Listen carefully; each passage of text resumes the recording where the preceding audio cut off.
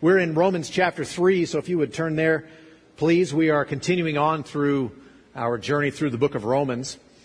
And we've come to a passage that I'm sure is favorite reading for everybody. You probably meditate on it once or twice a week in your normal Christian life. And it's not a very rosy picture of mankind. But as we've been working through, we come now to Romans chapter 3, and we begin reading today in verse 9. Let's read together. What then? Are we Jews any better off? No, not at all. For we have already charged that all, both Jews and Greeks, are under sin. As it is written, none is righteous. No, not one. No one understands. No one seeks for God. All have turned aside. Together they have become worthless. No one does good, not even one. Their throat is an open grave. They use their tongues to deceive. The venom of asps is under their lips. Their mouth is full of curses and bitterness. Their feet are swift to shed blood. In their paths are ruin and misery, and the way of peace they have not known. There is no fear of God before their eyes.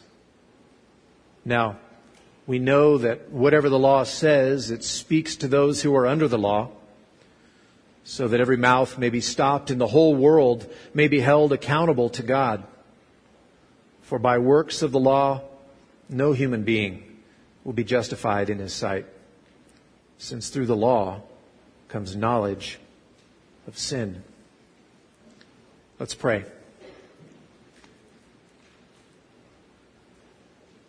Lord, we come to you this morning rejoicing that we can. We rejoice that we get to do so together. Father, we get to pray throughout the week, and that is a wonderful blessing from you. And getting to pray together is an even greater blessing. So thank you that we as a congregation can come before you now. We can open your word that you've given us. We can do so together. Father, I pray that you would bless this time as we get to be gathered together, as we get to be encouraged by one another, we get to encourage one another, we get to minister and be ministered to. Thank you that we have opportunity to hear your word proclaimed. Father, we don't take that lightly. We know that there are those in this world who don't have that opportunity. We heard last week about people in Turkey who believe in Christ and think they must be the only ones. And so they don't talk about you. They don't have opportunity to join together with the church. They don't have brothers and sisters in Christ that they get to be strengthened with. But we do. And so, Father, I pray that we would indeed be strengthened. I pray that you, by your Spirit, would work in us this morning, even as your word is proclaimed. I pray that you would do your work in us. I pray that we would hear what is taught here, that we would be struck by it,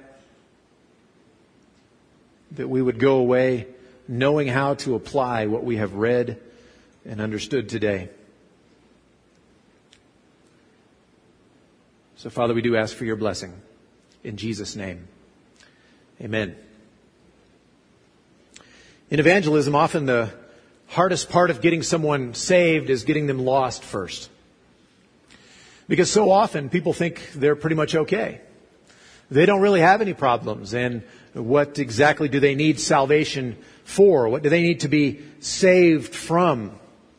Well, the truth is that the good news of the gospel is not good news if we don't first understand the bad news of our fallen condition. And of course, that's what Paul has spent the first major section of his letter here, the Epistle to the Romans, talking about that bad news, explaining the fallen condition of mankind. And when we started on this section, some months ago now, we talked about how a jeweler or a salesman who's selling jewelry or who's selling diamonds might take out a black mat and lay it there on the counter so that when the diamond is placed on top of that black mat, you can truly see the brilliance of the diamond. And of course, a diamond, to look at it by itself, is wonderful and it's brilliant and it's good. But when you put it on that felt pad, suddenly you can see things you couldn't see otherwise. Suddenly you can see the light reflected and refracted in ways that you couldn't otherwise. And the beauty of it is made all the more beautiful. Its brilliance really shines. But it takes that black mat. And of course, we've spent the last several months going through a detailed examination of different aspects of that black mat. And of course, that's the first few chapters here of the book of Romans. And in our section today, Paul really wraps up that first part that started in 1:18 and finishes now in today's passage. And he's going to argue today that sin has so ravaged mankind that he is unable to be justified by works of the law. And so as we begin going through our passage today, first of all, I want to notice a charge that he makes. And that charge is that all are under sin. All are under sin. He says in verse 9, what then? Are we Jews any better off? No, not at all. For we have already charged that all, both Jews and Greeks, are under sin. When he asks if the Jews are any better off, he's talking about an advantage, an untapped advantage, because he mentioned earlier in our chapter that indeed the Jews had great advantage because they had God's Word. What an advantage. And yet he says, so, are they better off as a result? Have they gotten ahead as a result? No, not at all. Because that advantage has for the most part been untapped. I was asked to speak to pray this week at the swearing in of our Mayor Kenny Tedford for another term. And so I got up there to pray, and I know how to pray, so I thought this will be no big deal, right? Well, you'll notice when people go up to a microphone, and this was one of those, microphones here. It wasn't like this one like I'm used to. Normally they'll tap on it. And I always, kind of in my heart, I think, amateur. They're tapping to see if it's on, right? I don't need to do that, right? So I walk up there. Apparently you need to do that, because I walked up to start praying and about 4 people could hear me praying. And then I thought, the mic's not on. That's all right. The Lord gave me a nice loud voice. I can pray nice and loud, right? So I start praying more loudly, thinking everyone will be able to hear me. And so I'm praying nice and loud. But of course I didn't want to pray so loud that if the mic suddenly came on, it would blow everything. And so I just tried to pray as loud as I could. And about halfway through, someone came and got the mic and turned it on for me and put it back in the thing so that everyone could hear me pray.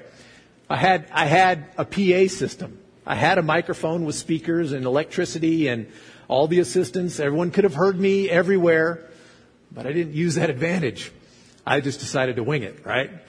And I had every opportunity. I had the chance. I could have been heard, but I really wasn't, because that was an advantage that I left untapped. And that's the case with the Jews.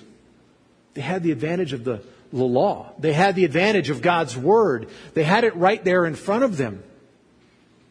They had the oracles of God, is the way he puts it. And yet they hadn't believed those oracles. Paul's going to say later on in chapter 9 and verse 32, he's going to say that the Jews failed to take advantage of God's Word. They didn't attain the righteousness that God intended. Why? Because they did not pursue it by faith, but as if it were based on works. So they had the advantage there, but they didn't properly take advantage of it. And so, as a result, they found themselves no better off. In fact, there was perfectly level playing ground. There was level ground between Jew and Gentile alike. You see what he says there? In verse 9, he says, "For we have already charged that all, both Jews and Greeks, are under sin." Despite that advantage, despite that head start, as it were, There's really level ground, and all are wrapped up under sin. You see, when it comes to salvation, for Jews and as well as Greeks, they're all wrapped up under sin. When he talks about Greeks, that's a shorthand version, a shorthand way of talking sometimes about Gentiles. And he said, we're all wrapped up under sin. The Jew isn't saved one way and then the Gentile saved another way. Or being saved for the descendant of Israel is not an easier task, a shorter trip, a lower bar than it is for the Gentile. We're all wrapped up under sin. Though they had been given that advantage, though they had every opportunity, though they had received the oracles of God, yet in their sinfulness they disregarded them, and they are actually on a level playing ground with those people who had not received the oracles of God. He says all, both Jews and Greeks, are under sin. And that phrase, when he says they are under sin, he's talking about not just the presence of sin. He's talking about sin's dominion. Sin's dominion, because sin is on the throne. You see, mankind is not just guilty of the occasional sin. Like sometimes we slip up and say a bad word, or we have little vices or little foibles or something small like that. Those things exist. What he's arguing is that we are all under sin. Sin has dominion over the natural man.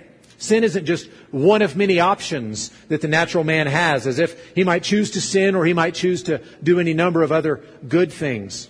He says all, both Jews and Greeks, are under sin. Being under sin means to be under the sway, under the authority of sin. Which makes it entertaining when you're doing evangelism and you ask someone if they have ever sinned.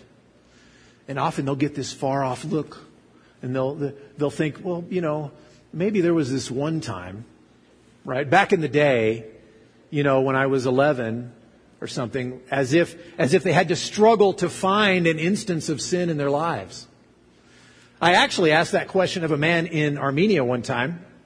We were on a missions trip there, and the man said, nope, never sinned. Never once. And he was like a 40-year-old single man. And he had never sinned. He was so deluded. He was so warped and bent because of sin that he couldn't even recognize his life of sin. Sin has dominion over the natural man. Jesus said in John chapter 8 that everyone who practices sin is a slave to sin. And Paul says here in our book, we were all once slaves of sin. Sin isn't just present in the natural man. Sin is on the throne.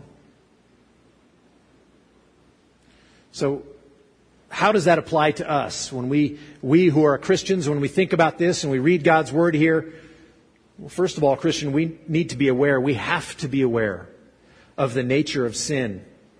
We must be aware, we must be alert to the fact, the tendency of sin to dominate. Sin doesn't play well with others. It doesn't just want a part of you. It doesn't just want to be a part of the other things that you do. It wants to control every aspect of your life. That's what sin does. It's never content to remain small and safe and insignificant. Puritan writer John Owen put it this way: sin aims always at the utmost. Every time it rises up to tempt or entice, might it have its own course, it would go out to the utmost sin of that kind. Every unclean thought or glance would be adultery if it could. Every covetous desire would be oppression. Every thought of unbelief would be atheism. Sin demands control.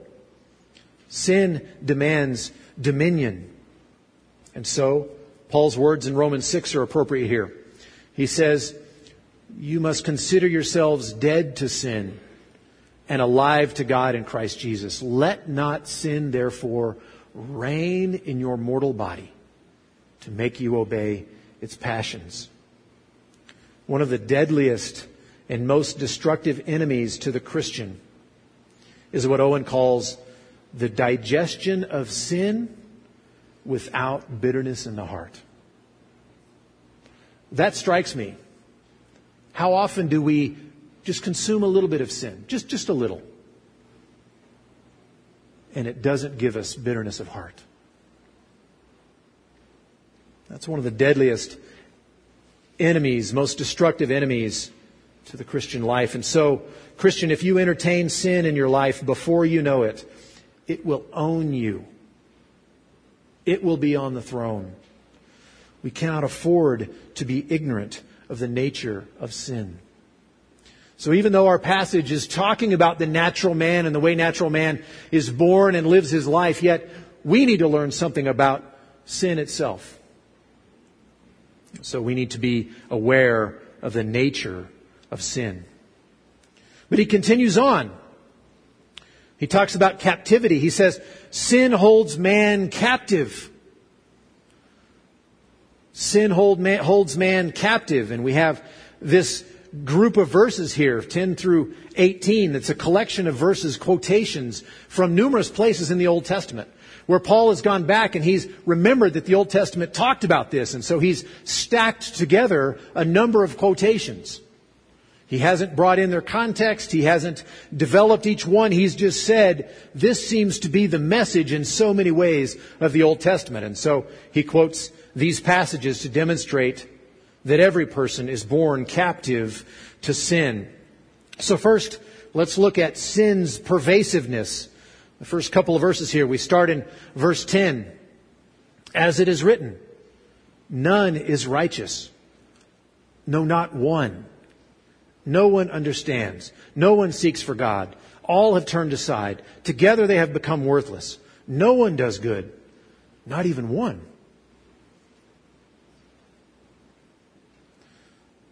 And of course, the thrust of those first three verses is pretty simple. You look for repeated words when you're trying to find themes in what you read, and you'll find some repeated words in those three verses. No one being at the top of the list, right? No one is good. None is righteous. None is as he ought to be before God. Though they were created sinless and with a perfect and blessed relationship with the Creator, man has fallen far from that state. Not one person is righteous. And he repeats himself just to make sure it's clear. He says, none is righteous, no, not one. Because our natural response when he says none is righteous is to say, yeah, but what about isn't there? And he interrupts right there. And he says, no, not one. And one catastrophic effect of the fall is the fall of our understanding. He says, none is righteous, no, not one. No one understands. Meaning our very understanding, our ability to think correctly has been warped by the fall. Fallen man can still think, but his thinking is clouded and it is warped by his unrighteousness. And his thinking and his heart have become so corrupted that man is no longer even able to seek. He doesn't even seek to return to that relationship with God that he lost in the fall. He says no one seeks for God. And I'm aware that flies in the face of what I would imagine to be the vast majority of theology today.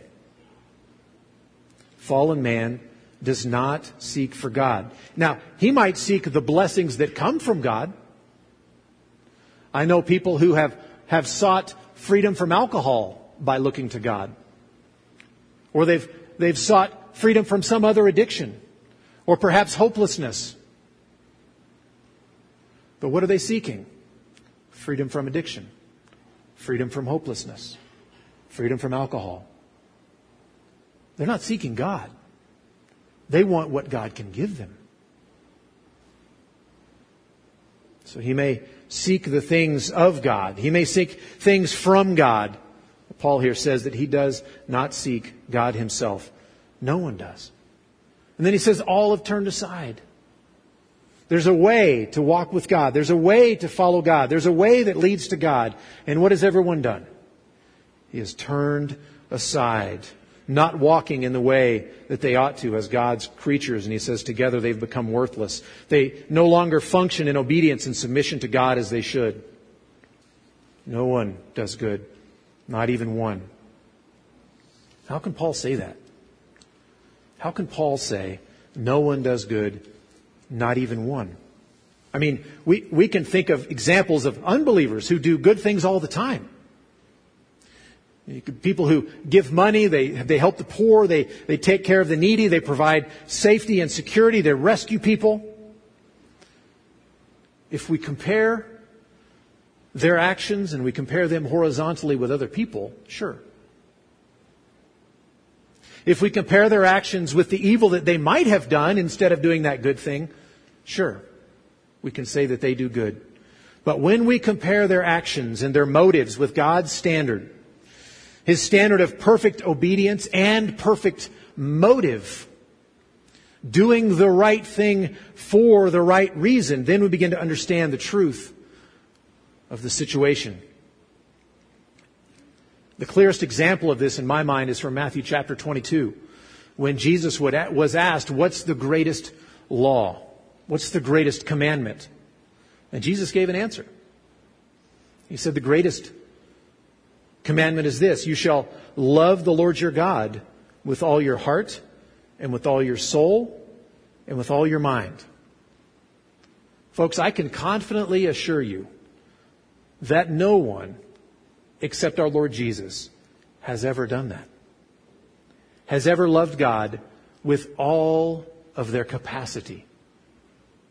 No one but Jesus has done that. Believer, I challenge you that you haven't even done that. Has there ever been a thing that you've done where your motive was completely and utterly and purely the glory of God? In your mind and in your heart, with all that you are. And I would challenge you that we're going to read later on, Romans chapter 6, Romans chapter 7, that has never once been the case. And if that is the case with you, believer, and it is, how much more so for the unbeliever? So that thing that he did, the money that he gave, the people that he rescued, was it purely for the glory of God alone? No. And so he can say, no one does good, not even one. Paul makes no bones about the pervasiveness of sin in mankind. He says, secondly, he points out sin's social effects. He continues on in 13, and the story doesn't get any better. Look at 13 to 14. He says, their throat is an open grave. They use their tongues to deceive. The venom of asps is under their lips. Their mouth is full of curses and bitterness. You don't have to look too far to hear of, sins of the mouth and the way people talk. And I was talking with a friend this morning, and I remember Bob Burrows made the statement several times that the last part of man to be sanctified is his right foot, because that's the gas pedal, right? And my friend and I disagreed that we think it's probably our mouth, really, because of the way we talk, right? But if you have children, and the child is growing up, and you can hardly wait for the child to say his first word. You just can't wait. You're going to write it down and put it in a book, right? You're going to tell people. Probably nowadays you will have had your phone recording for hours already so that you can catch that first word. And what happens right after they start saying that first word? Very shortly after that, they learn another word. No. And they use that word a lot, and not always in the appropriate context. You can see that sin of the mouth developing in a little bitty child, except not Brennan. He wouldn't do that. I may have just lied again. That's not good. Sins of the mouth. How prevalent is that? The way we talk. Their mouth is full of curses and bitterness. But he continues on with other social sins. Look, he continues on in 15. He says, their feet are swift to shed blood. In their paths are ruin and misery, and the way of peace they have not known. Lack of harmony, strife, violence, warfare, murder. All of those things You don't have to look far to see them. They're almost self-evident. These two areas of sins, and the sins, by the way, that flow from them, make clear the far-reaching social effects of sin. And then finally, we see that sin shows no fear. Verse 18, there is no fear of God before their eyes. This is like a summary. This is like a summary of Paul's, he's describing what really is the root cause of these other things. You see the evidence in the speech. You see the evidence in the violence or the hatred. What's the root cause? Because there is no fear of God before their eyes. The cause of the ills of society is not lack of education. It's not lack of opportunity. It's not anything else sociological. The problem is theological. The cause of the problems in our world ultimately stems from the fact that there is no fear of God before their eyes. And it shows itself everywhere. In thinking, in speech, in conduct, in relationships, in values, and on and on and on. And so what's the application of this whole section for us? Well, first of all, we must not be surprised at the working of sin in people. We shouldn't be surprised by sin in the natural man. He has no fear of God. His speech and his lifestyle are bent towards pleasing himself. But while we must not be surprised about it, we also must not be complacent about it. Sin is killing them. Sin is killing them. And the only way they can be saved from their death is by turning from that sin to the Lord who died to save sinners. And folks, this is the challenging point, is that you and I have that remedy. We have that remedy. And we have even been taught how to take that remedy to other people. The gospel. We've been taught how to evangelize. We've been taught how to talk to the unbeliever about Christ, about salvation. And so, folks, when we see sin in the world, we need to resist the urge to run from it. And instead, we need to pursue those very people with the gospel itself. Now, we have opportunity coming up. There's a discussion about trying to figure out if we might be able to, how we might be able to put together something of a booth at the Cantaloupe Festival so that we can be there when sinners walk by. And we can give them the remedy. We have opportunity to share the gospel. By the way, you have opportunity at work. You have opportunity with family members. You have opportunity with your neighbor. We have opportunity anyway. But this is an opportunity for us as a body to go and take that remedy, to take the gospel, to take the good news that there is a Savior, there is a solution for that penalty of sin that they're walking around ignorant of even now. So we must not, we cannot sit on the remedy because sin is killing them. Paul moves on to his conclusion. Therefore, man cannot be justified by works. Since all men are under sin, and since sin holds such an all-encompassing rule over mankind, affecting both his outward actions and his inward affections, the result is that man simply cannot be justified by works of the law. Look at verse 19. Now we know that whatever the law says, it speaks to those who are under the law, so that every mouth may be stopped, and the whole world may be held accountable to God. First, he talks about the silence of guilt. Guilt.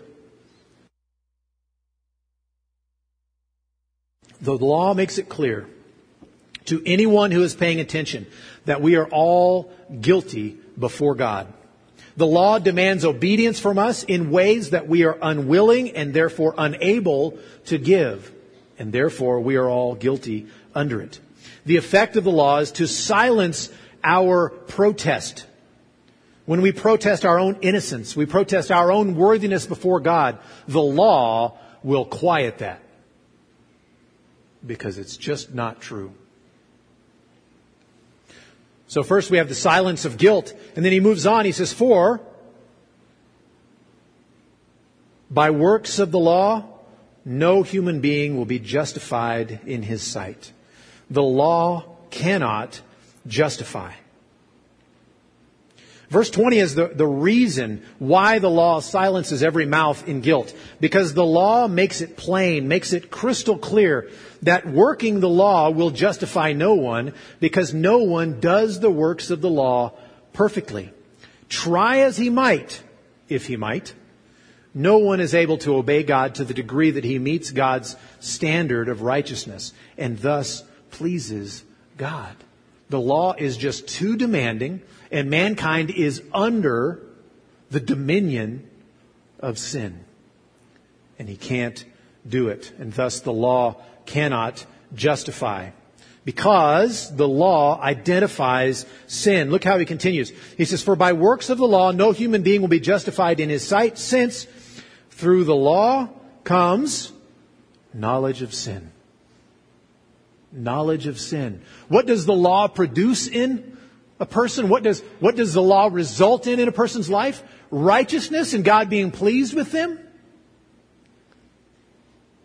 It produces an awareness that we fall short of God's standard. It makes it clear to us that we do not measure up. We cannot measure up. We can't do it. So what does the law produce? In the end, what does the law produce? An awareness of sin. A knowledge of sin. An awareness that, in fact, these verses that came before are true of me. And so, the law cannot justify, because all the law does is identify sin. Rather than justifying a man, the law shows a man his own sin. And so there's an application. And after the application, there's another passage I want to go to. And the application is this. When we have too high a view of man, we are demonstrating too low a view of God. And so we must understand, we must see the biblical teaching of what man is really like. We must understand man for who he truly is and what he's truly like, or we will miss who God is and what God is truly like. If we think that man is okay, or nearly so, then we reason that surely God is bound to give man the little bit of help that he needs. Surely God must help us out, since it's just a little help that we need. If we think that man is okay or close to it, we can't really make sense of the gospel. Why did redemption require the life of the Son of God if really there's only a small debt to pay?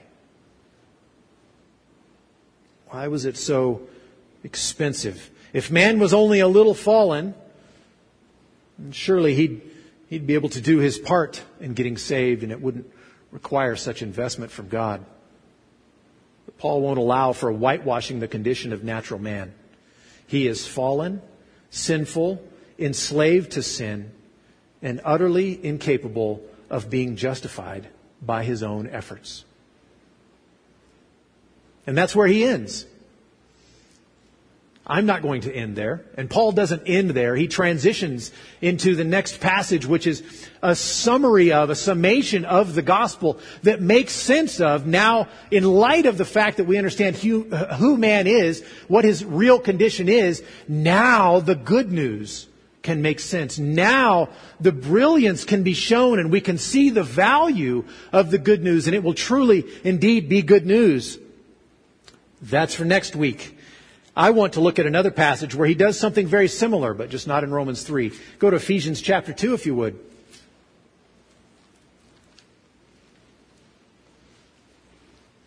As we look at Ephesians chapter 2, now that we've had a thorough look, not just this week, but the past months, a look at the darkness, the fallenness, the lostness of mankind that Paul sums up and says that all, both Jews and Greeks, are under sin, under the dominion of sin, owned by sin, controlled by sin, warped by sin, and thus unable to be justified by their own efforts. In light of that he has spelled out so thoroughly, now we can come to a passage like Ephesians chapter 2, and we can begin to make sense of what he writes here, because he says the same stuff, but he says it in 3 verses instead of 3 chapters. See if this makes sense. We're again in Ephesians chapter 2. See if in light of what we have worked through, if this begins to make sense. And you were dead in the trespasses and sins in which you once walked, following the course of this world, following the prince of the power of the air, the spirit that is now at work in the sons of disobedience, among whom we all once lived in the passions of our flesh, carrying out the desires of the body and the mind, and were by nature children of wrath like the rest of mankind. That's a way of summarizing what he said in 1:18 through 3:20 of Romans. He's saying the same thing. He's painting the same extremely dark picture. It is not a good picture, but it is a true one. And we have to understand it. If we don't understand these verses, if we don't understand those first 3 chapters of Romans, the exposition of the gospel will be humdrum, will not have the power. It will not be as good a news because we don't understand the true bad news of the condition that natural man finds himself in. And we have to continue. We have to continue. R.C. Sproul says this next word is the most beautiful word in the New Testament. And I tend to agree with him, and here's why. So after all of that darkness of 1 through 3, after that death, after the end result that we end up being by nature children of wrath like the rest of mankind, we were dead. Verse 4, but God. But God. Is God's arm too short to bring salvation out of that dark situation? Is His arm too short to provide salvation for people who are so utterly lost, so utterly bent, so utterly rebellious against God that they can be called by nature children of wrath? Is God's arm too short? No. But God, being rich in mercy, because of the great love with which He loved us, even when we were dead in our trespasses, made us alive together with Christ. By grace you have been saved. And raised us up with Him and seated us with Him in the heavenly places in Christ Jesus. In light of that dark background, and we must understand the truth and the depth of that dark background. If we lose that because we don't like to talk about it, or perhaps we don't like what it says about us, or perhaps we don't like what it says about our fallen relative or friend, we'll miss it. And he paints that background as dark as it could possibly be. And against that dark background, those 2 words, but God. But God. And that's where I want us to end today. I want us to end with God's rich mercy. And how much richer and how much more merciful is that mercy now that we understand the true fallen condition of mankind. When we understand how bad things really were, then the good news becomes glorious news. By grace, you have been saved. Because God, in His rich mercy, because of the great love with which He loved us, even while we were dead, He made us alive. He Himself has overcome that dark condition That's what Christ accomplished. That's what Christ was battling against, as it were. That's what He was rescuing people from, was that dark, dark pit. But God, by His rich mercy, made us alive together with Christ, raised us with Christ, seated us with Christ in the heavenly places. By grace, we have been saved. And so that's where I want to end today. Is thinking about the brightness, the glory, the brilliance of that gem, the brilliance of that diamond that pops against that dark background. That we would go from here rejoicing. That we would go from here giving God glory for this salvation that we have in Christ. That we would go from here lifting Him up like we've never lifted Him up before. That we would have a gratitude in our hearts like we have never had a gratitude before.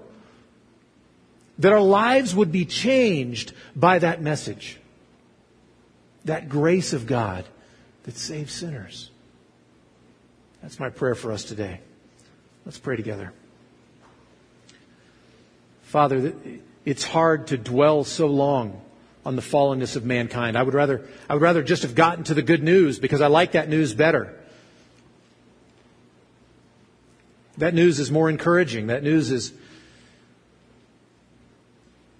But it wouldn't make the same sense. It wouldn't be as gospelish. It wouldn't be as good a news if we didn't understand that dark background. So I thank You for God's Word. I thank You that You have written down Your very communication, revelation to us. And in that revelation, You make no bones about it. That we, in our fallen state, are truly fallen. And it has effects in our minds and in our will and in our choices and in our relationships and our families and our world. And those effects we ourselves cannot fight against. We cannot overcome them. But God.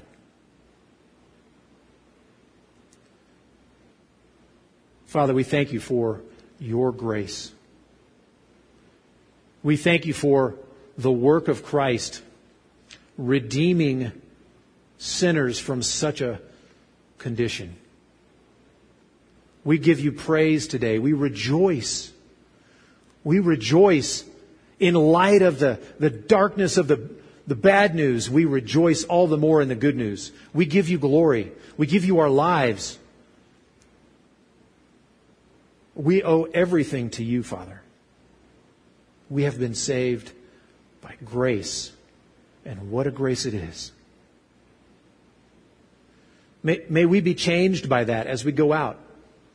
May we not think the word gospel the same ever again because we know the truth.